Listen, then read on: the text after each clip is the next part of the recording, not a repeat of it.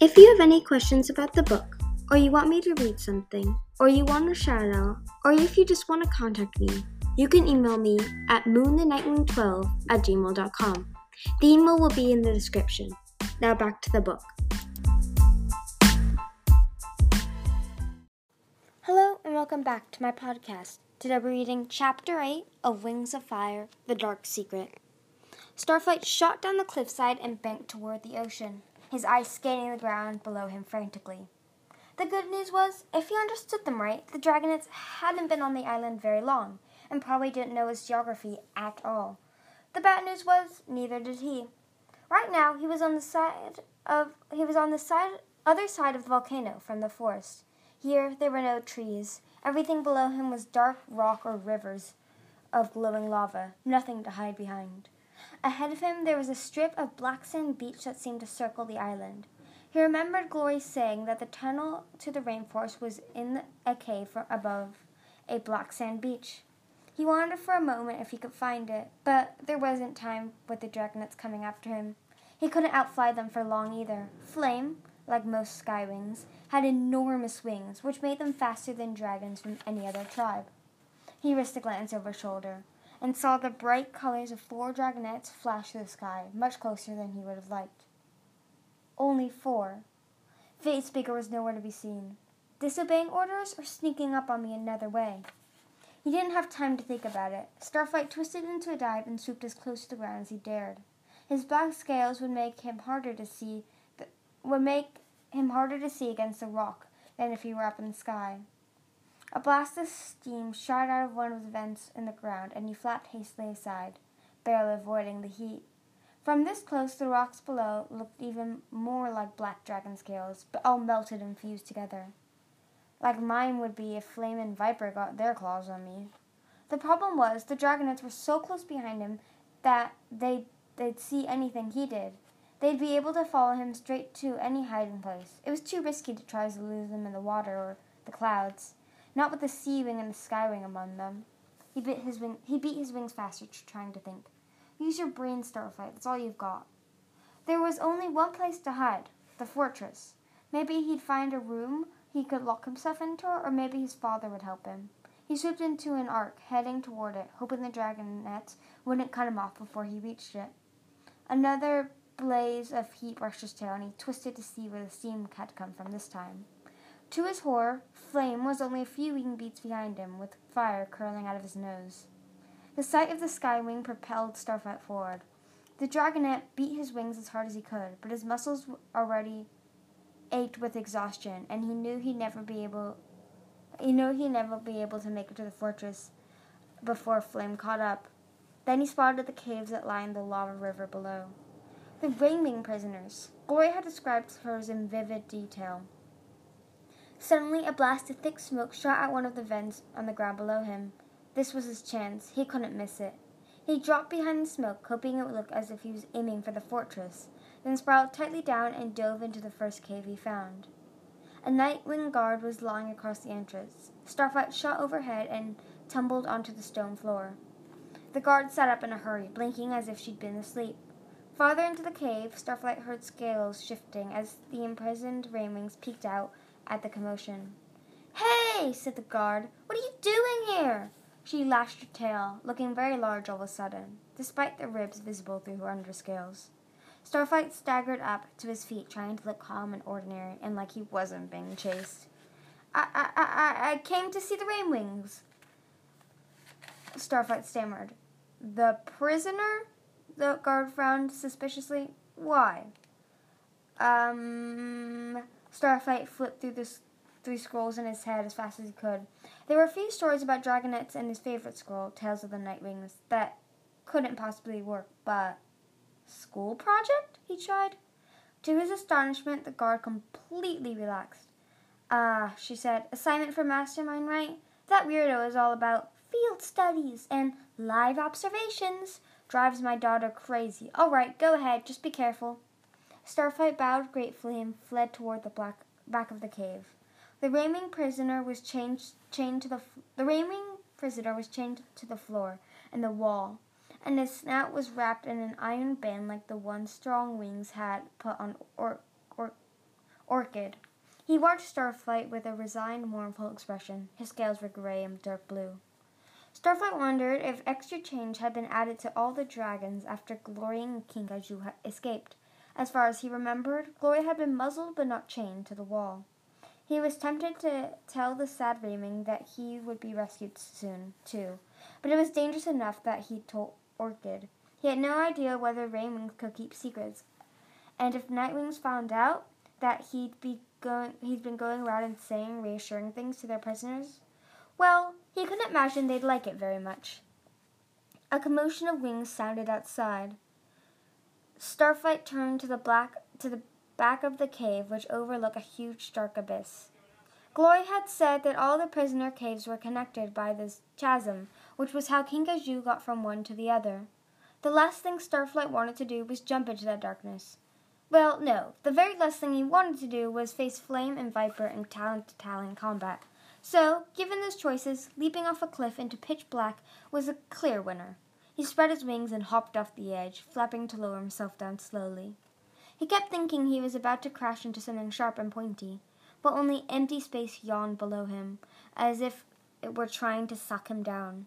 Finally, several dragon lengths down from the top, he felt a shallow ledge below him and gently rested his talons on it, folding his wings in. Even if someone peered into the chasm, his black scales would keep him well hidden in the shadows. Voices started shouting up above. "Who is he?" "Where is he?" That sounded like Flame. "Who are you?" roared the Nightwing Guard. "Intruders! A Skywing and a Mudwing! They've come back for the rest of our prisoners!"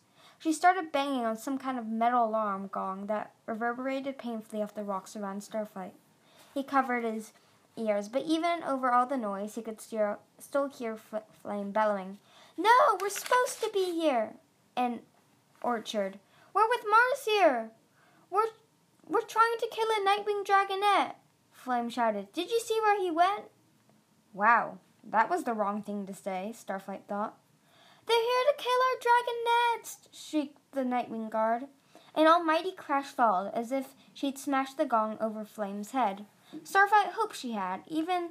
Every time he thought of the Skywing's smug face, he thought of how Flame was meant to take Glory's place in the prophecy.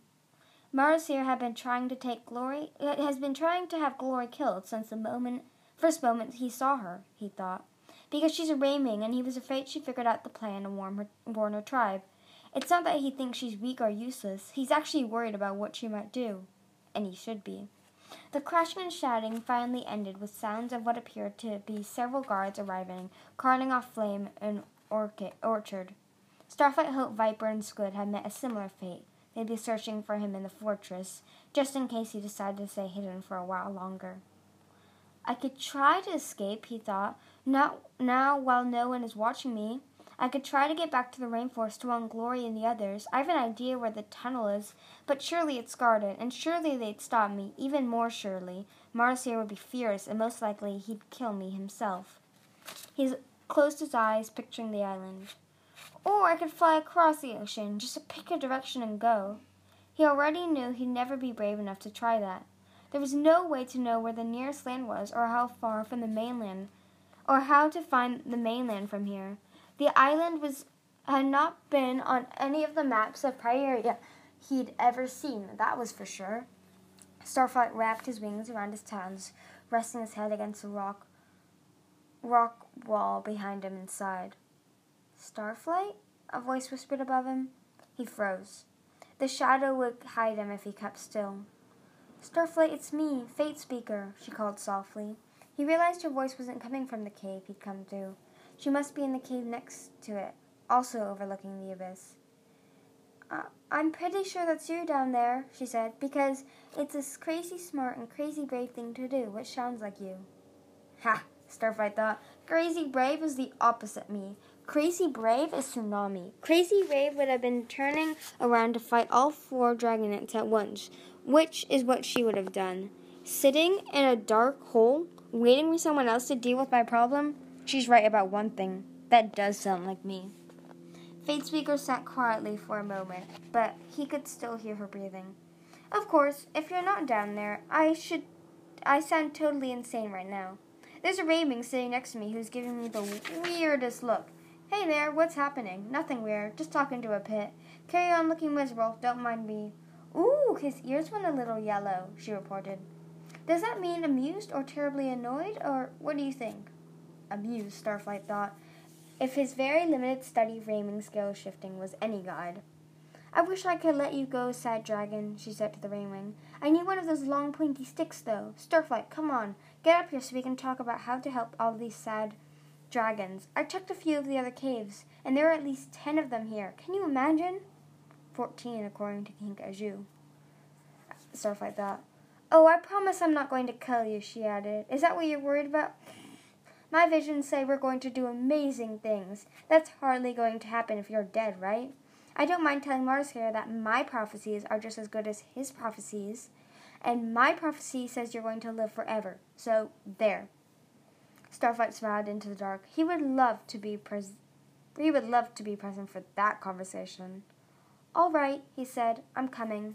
Together they flew back to the cave where Viper and Squid were huddled suddenly against the wall, and Marcia was pacing back and forth.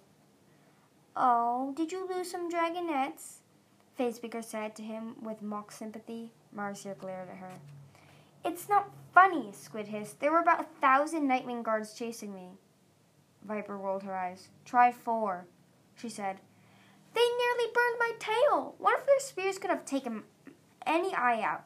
And when I told them I was Dragon of Destiny, they got even more mad. I want to go home. Squid folded his eyes and sulked. Plus, I haven't seen any sign of treasure I was promised. We keep our treasures safe, Marcia rumbled, instead of putting it on display like other tribes. He rubbed his forehead. Perhaps I could have done a better job of warning my tribe that you were here. Perhaps you could have, Viper snapped. The council has been told, but apparently the news hasn't spread. It's going to take some explaining to get Flame and Orchard out of the dungeons. Marcia tapped his claw on the rock and tipped his head at Starflight. A clever way to fool your attackers, whether you intended it or not. It's not what I would have done, but it worked. Now can we kill Fatespeaker instead? Sometimes you're just horrible, Fatespeaker said to her. Seems like you had an opportunity to kill him and didn't take it. Look, destiny is destiny, Fatespeaker said. I don't know why you're so worried about who's in the prophecy. You delivered it, now you can sit back and watch it happen, whether it's me or Starflight. Who cares? The Nightwings care, said Marcia. The Queen has decreed that I should choose one of you and then kill the other. Fatespeaker opened and closed her mouth a few times. Really? She said in a small voice. Starflight felt sorry for her. Starting with what Glory had told him, in the rainforest, he had a few days to adjust to how different Nightwings were from his expectations. Fatespeaker was getting it all thrown at her at once.